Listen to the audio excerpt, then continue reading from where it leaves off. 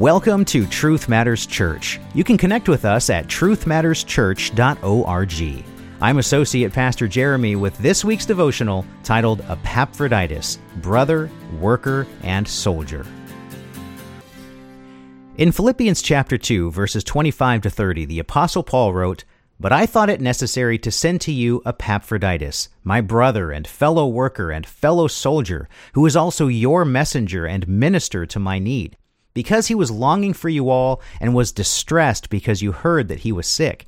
For indeed he was sick to the point of death, but God had mercy on him, and not only on him, but also on me, so that I would not have sorrow upon sorrow. Therefore I have sent him all the more eagerly, so that you will see him again, and you may rejoice, and I may be less concerned about you. Receive him then in the Lord with all joy, and hold men like him in high regard, because he came close to death for the work of Christ, risking his life to complete what was deficient in your service to me."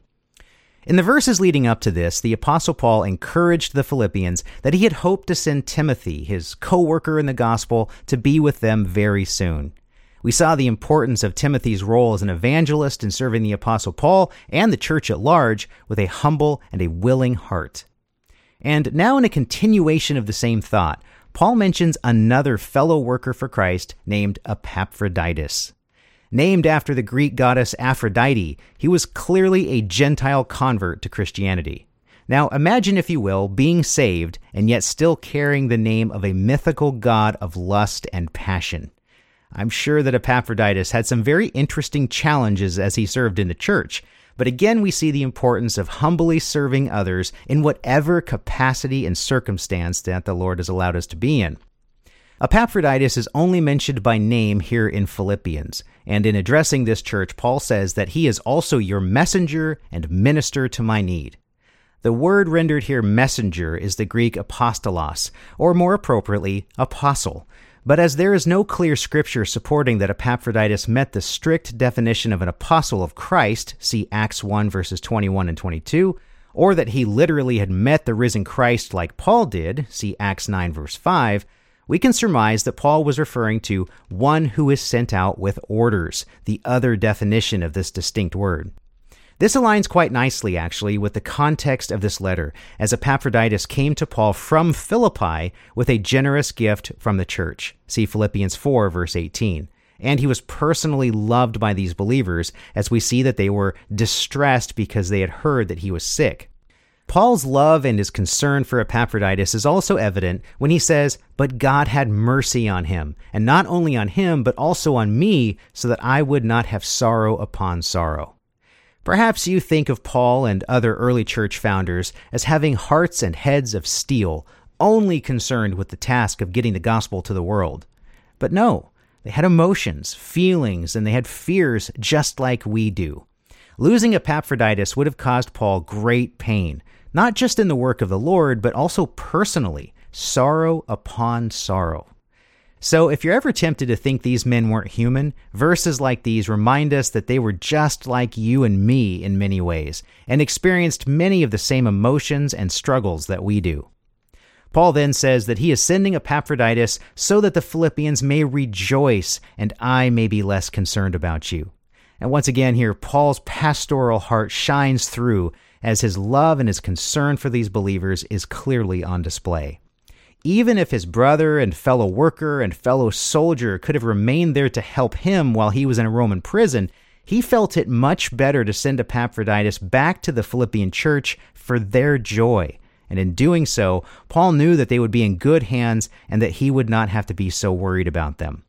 True Christian love is always sacrificial and exhibited in a way where we put others' needs above our own.